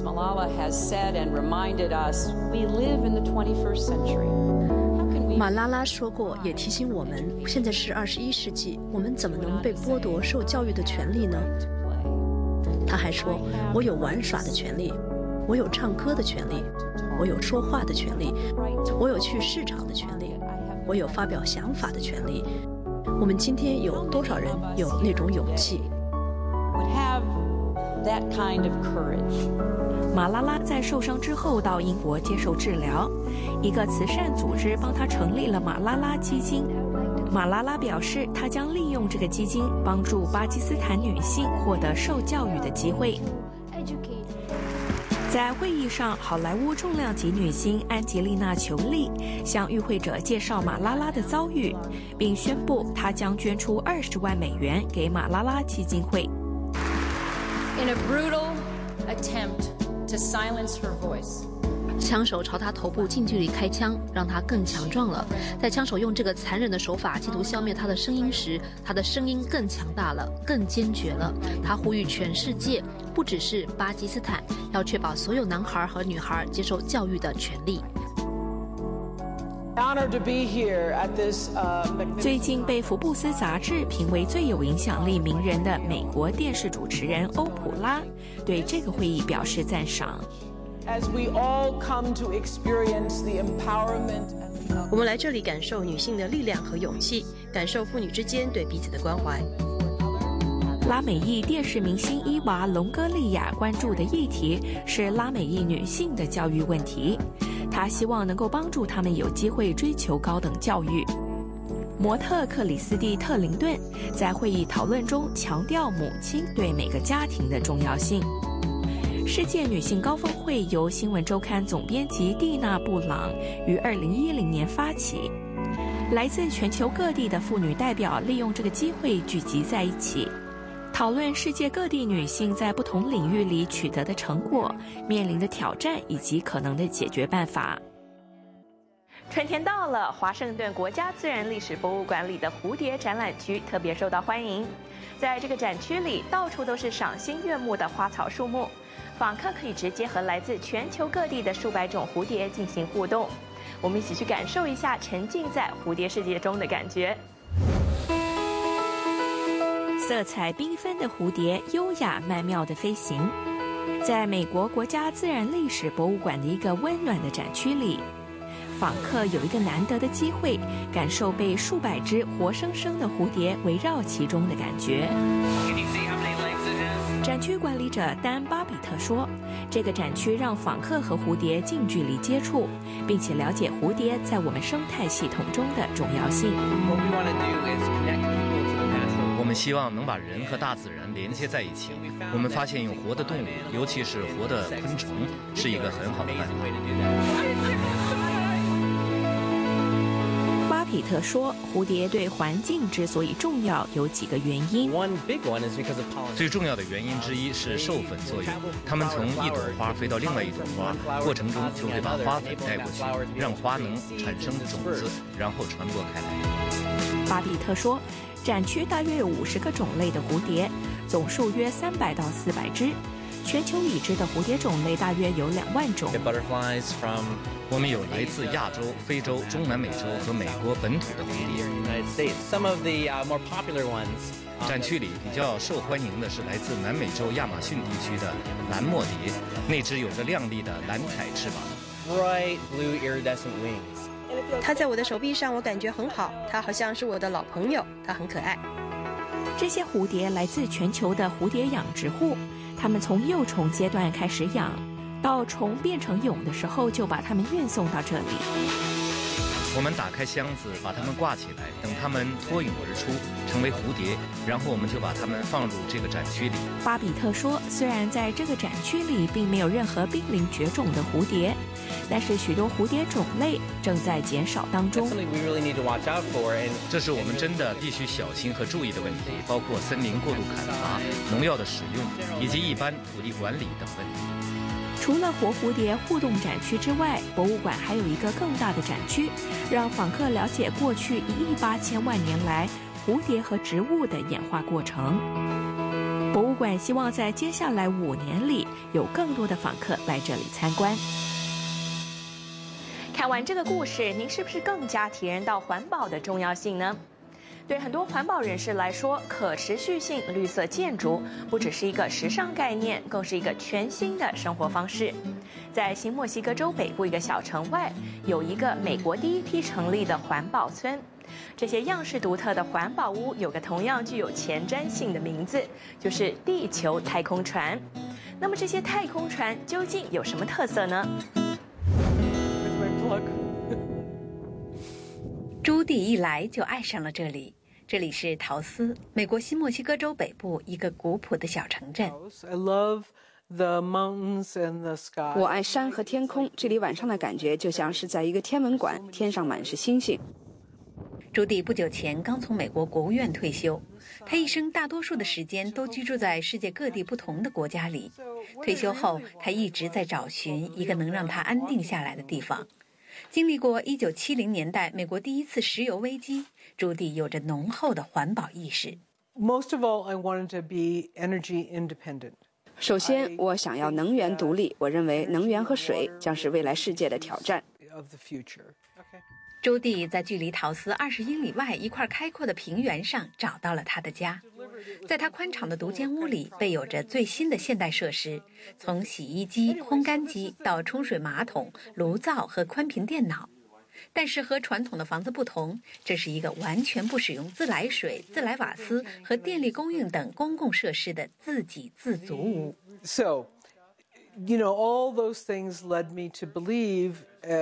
所有事情让我相信，我们为什么不从太阳那里取得能量，利用天上降下的雨水，这些都是免费的。我们为什么要建设这么多复杂的系统来提供这些东西呢？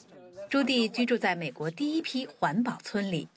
这个名为地球太空船的环保村一共有65户居民，它是建筑师麦克雷诺兹的心血结晶。从上个世纪70年代开始，这个环保先驱便大力提倡他所谓的生物建筑，鼓励大家亲自动手去盖环保屋。杰西卡是环保村里的导游。当时人们都说他疯了，他们不明白，特别不能理解为什么要教人亲手去盖自己的房子。今天，这个环保村是可持续绿色建筑设计中一个独特的典范。首先是他所使用的建筑材料与众不同。一开始，他利用空罐头和回收材料，之后他发现轮胎非常有用。光是在美国就有大约20亿旧轮胎，世界各地都有旧轮胎。我们只是一直生产更多的车胎，却没有办法处置它。雷诺兹的理念是利用回收和自然材料来建造地球太空船。回收来的旧车胎除了被当作支撑房子的地基外，还有调节温度的作用。当太阳通过温室窗户进屋以后，轮胎就会把这些热量吸收，和电池的功能差不多。它们白天充电，到了晚上时再把储存的热量释放出来。地球太空船的创新设计还包括了它的半地窖式结构和朝南面窗户墙，让室内的温度在没有空调的情况下还能够冬暖夏凉，常年维持在摄氏22度左右。此外，太空船的设计里还包括了室内温室。温室有2个目的，一方面是用来调节温度，另一方面是作为食物来源。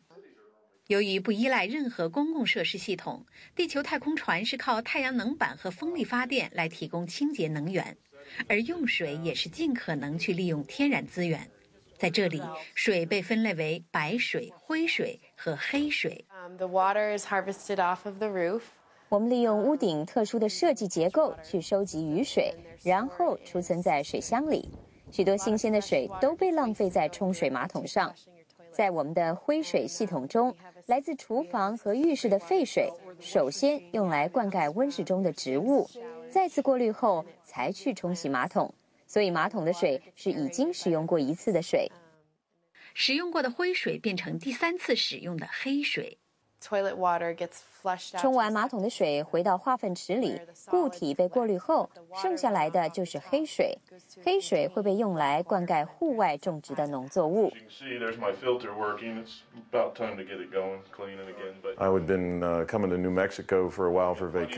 我每次都会花一笔钱来新墨西哥州度假，回家后就会感到郁闷，于是我决定搬到新墨西哥州来，然后发现了地球太空船。当时我对它一无所知，但3个月后我就买了一栋。迈克尔在2008年到这里定居下来。他表示，到了这里之后，他才亲身体会到节约能源的重要性。我们必须关心气候的变化。如果下雨，这并不意味着这是个糟糕的一天。对我们来说，这是一个好日子。迈克尔除了是环保村里的居民外，也是雷诺兹建筑公司里的工作人员。从当年被视为异类，到近年来受到主流接纳，今天雷诺兹的地球太空船遍布世界各地。迈克尔刚从中国广州一个地球太空船的建设工程返回美国。当时反对他的人，今天都希望我们帮他们建造房子，例如地方政府正在协调让我们帮他们建设活动中心，而以前他们都反对雷诺兹。40年来，很多事情都变了。由于使用回收材料和简易上手的建筑结构，地球太空船的造价仅是一般商品房的40%，而和当今市场上更多采用先进系统的绿色建筑物相比，地球太空船简化并充分利用天然资源的理念更具有与环境和谐共生的前瞻性。My son-in-law calls it my retirement home. 我的女婿笑说这是我的轮胎屋，他不能想象我是怎么生活的，但我同样无法想象有这个机会为什么要过他那种生活方式。一直到2007年，我的一生都居住在依靠公共设施系统的房子里。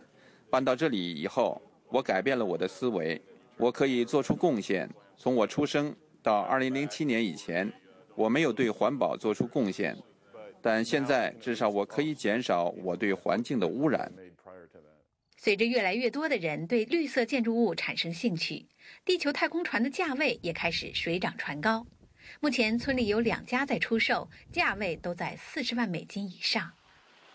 美国文化统记者徐崇伟，新墨西哥州采访报道。148年前的这个星期，进行了4年的南北战争终于结束。率领南军的李将军邀请北军统帅格兰特将军见面，讨论南军的投降条件。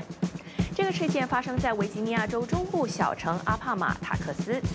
在今天的1周历史亮点时间，我们跟着美国历史学者龚小夏到这里，回顾这段美国历史上非常重要的事件。这间房子在美国历史上有非常非常重要的意义，因为美国南北战争结束中最重要的一个合约就是在这里签署的。这个协议是1865年4月9号签的。在这张桌子上签合约的是北军的将领格兰特将军，也就是后来的格兰特总统。而坐在这张桌子上签合约的是南军的李将军，他们2个人签了这一个协议，把南北战争中最重要的战争给结束了。当时的总统林肯总统很早就设定了一个原则，说南北方要重新联合起来，我们对南方应该宽大，应该以各种条件争取让他们尽快回到美国这个联邦中间来。所以他就下了指示，说南军要是投降，军官们的手枪和他们的剑都可以带回去，只要缴掉步枪、长枪、大炮就可以了。当时呢，李将军就跟格兰特将军非常快的谈这个投降条件，他自己也没想到会那么快，说你们拿什么，你们就拿走，这个我们也不扣押，也不关你们，你们也不会坐牢，你们就回家吧。所以当时李将军看了一下，也有点意外，他就看了一下，他只是提了一个条件，他说，格兰特将军，你要知道我们南军呢，我们士兵的马匹，我们骑兵军队的马匹呢，都是他们自己从家里带来的，是私人的马匹。他们回去要种地，要用这些马匹，能不能他们也保留他们自己的马匹？结果呢，格兰特将军毫不犹豫就答应了，所以他们很快就签署了这个协议，而李将军就带着副官离开了。这时候消息很快传开，南军和北军都是一阵欢呼，大家都知道这个非常血腥的战争马上就要结束了。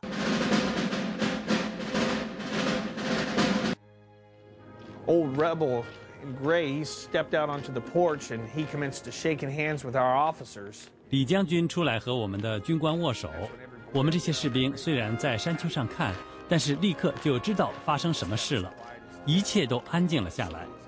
后来士兵们非常开心，他们鸣炮庆祝胜利。我们听到枪声响起以后，也感受到了胜利的喜悦。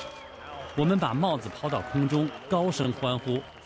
我感觉到右边有人推我，菲尔斯下士把我推到泥巴里，我好不容易站起来，又有人把我推倒，一个一个压在我的身上。我们在庆祝胜利的时候，受伤的人比打仗的还要多。Man was dispatched from the yard of Mr. McLean. He rode up there to the top of that ridge as fast as his horse's legs could carry him. 当我们在庆祝的时候，有一个人从麦克林的院子里过来，一路到山丘上，他要我们排好队，维持秩序。因为格兰特将军不喜欢看到他的士兵对南军表现出洋洋得意的样子。现在回想起来，我也同意这样的做法。如果反过来，我也不希望我的敌人这么做。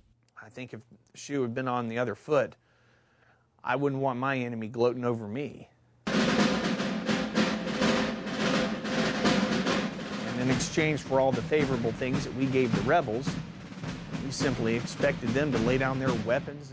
我们希望南军缴交的武器和军旗，并且举行正式投降典礼，日期定在4月12号，这正好是内战4周年纪念。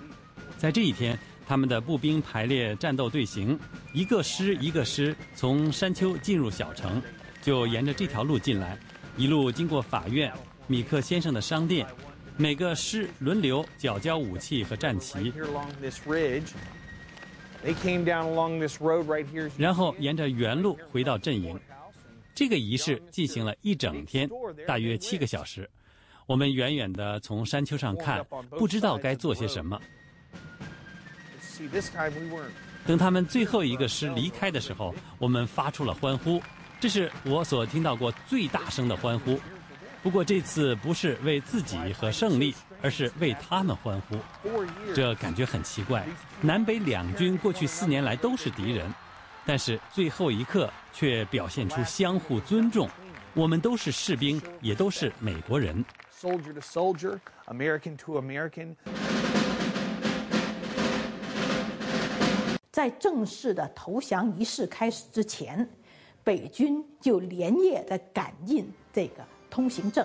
那南方的士兵拿了这个通行证，就可以坐火车或者路上有需要一些车船的什么等等，就可以免费的回家。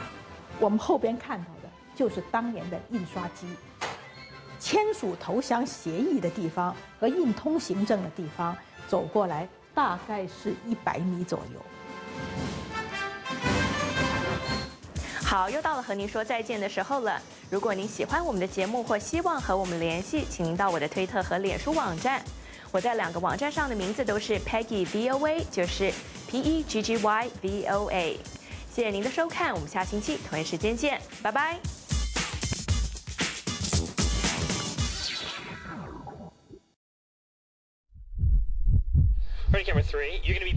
接触信息的脉动，感受时代的心跳，持续可靠的消息来源，平衡客观的新闻理念。我是樊东明，欢迎收看美国之音 VOA 卫视。拒绝偏激与炒作，倾尽全力去做。You could totally do that. 传媒精品，全新打造唯信唯实新闻天职。美国之音 VOA 卫视。好，最后又到了学英语的时间，请看麦克和杨林教你如何说地道美语。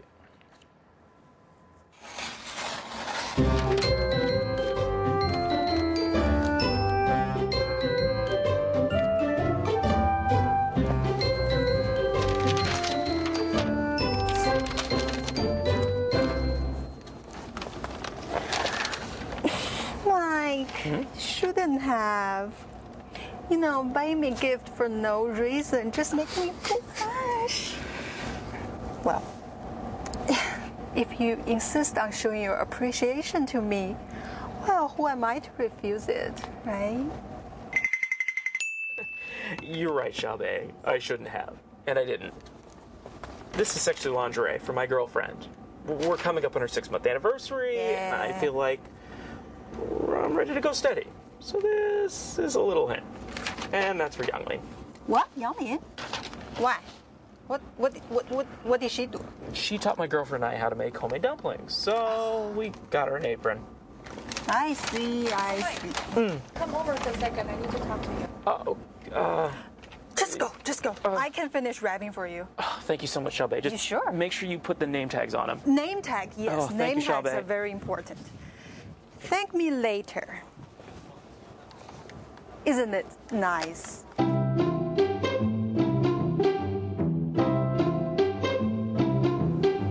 Done and done.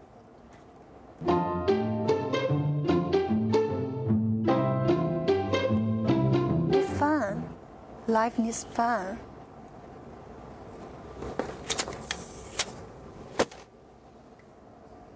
Now it's fun. Yanglin. So my girlfriend and I wanted to say thank you for teaching us to make dumplings, so we got you this present. Oh my gosh, that's so sweet of you guys. It's nothing. What is it? Designer clothes? Clothes, but no cigar. Oh, no, wait. Wait till you get home to open it. It's a special kind of clothing. Special? Yeah, special. So my family has one, and we all wear it. I wear it, my dad wears it, but most of the time it's my mom that wears it. My dad once told me that he thinks my mom looks the best when she wears that special piece of clothing. When he sees my mom wear it, it's like all his troubles go away. Really? Sounds like it works magic. Yeah, it does. It softens your edges and brings out your inner beauty.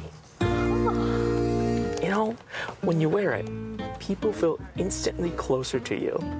And you feel better about yourself. Trust me on this. Okay, say no more. I look forward to trying it on tonight. Oh, okay. Make sure you send me a picture. Will do. Okay.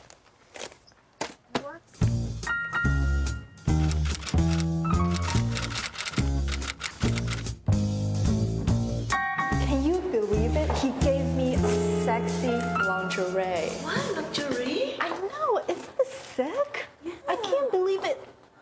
Hey, you guys. Bye. Hey, so why don't you send me a picture of you wearing your gift? Don't tell me you didn't like it. Sexy lingerie? That's That's wrong on so many levels. Giving lingerie to co-workers is totally inappropriate. Unless Mike is trying to tell me something. He said he wore them too. That's sick. I have to let him know that I'm not that kind of girl. I didn't send you a picture because it didn't fit me. It didn't fit? Yeah. It's unisize. You just tighten it up in the back if it's too big. How did you like the pattern? I know you're into girly stuff, so I hope it wasn't too adult. I cannot believe we're having this conversation. I told you it's one size too big. Now let's just drop it.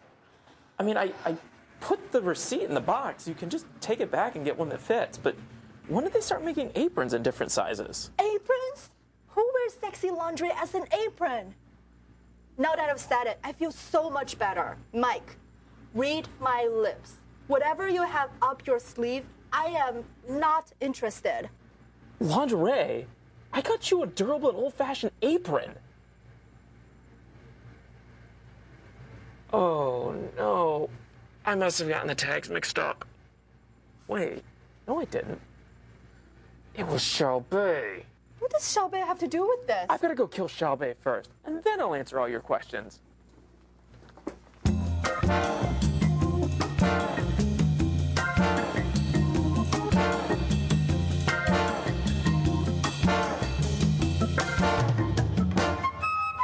Go steady with someone. 和某人确立正式的恋爱关系。 We've gone out several times, and I really like her. I want to go steady with her. 我们约会了几次，我特别喜欢她，我想让她正式做我的女友。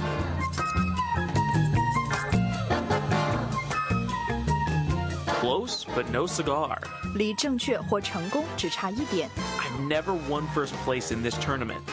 I was always close, but no cigar. 这个比赛里，我从来都拿不到第一，我离这个目标总是差那么一点点。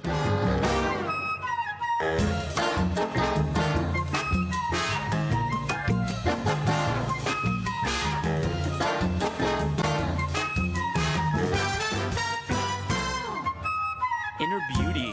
内在美。 People are attracted to her not only because of her good looks, but also because of her inner beauty, such as kindness, confidence, and honesty. 吸引人的不只是她美丽的外表，还有她身上善良、自信和诚实的内在美。 Wrong on so many levels. 怎么都不对。 I can't believe you called a woman ugly on her wedding day. That's just wrong on so many levels. 我简直不能相信你会在婚礼当天跟新娘说她丑，无论怎么看这都说不过去。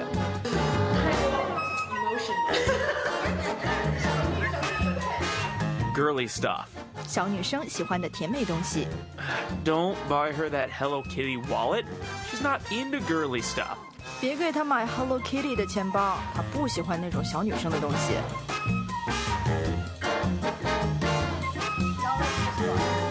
Have something up one's sleeve. 心中藏着秘密的计划或想法。 He's got something up his sleeve. He'll surprise everyone with it. 他有个秘密的想法，一说出来会让每个人大吃一惊。 Nuts in my hand. I can't control what I do. Can I?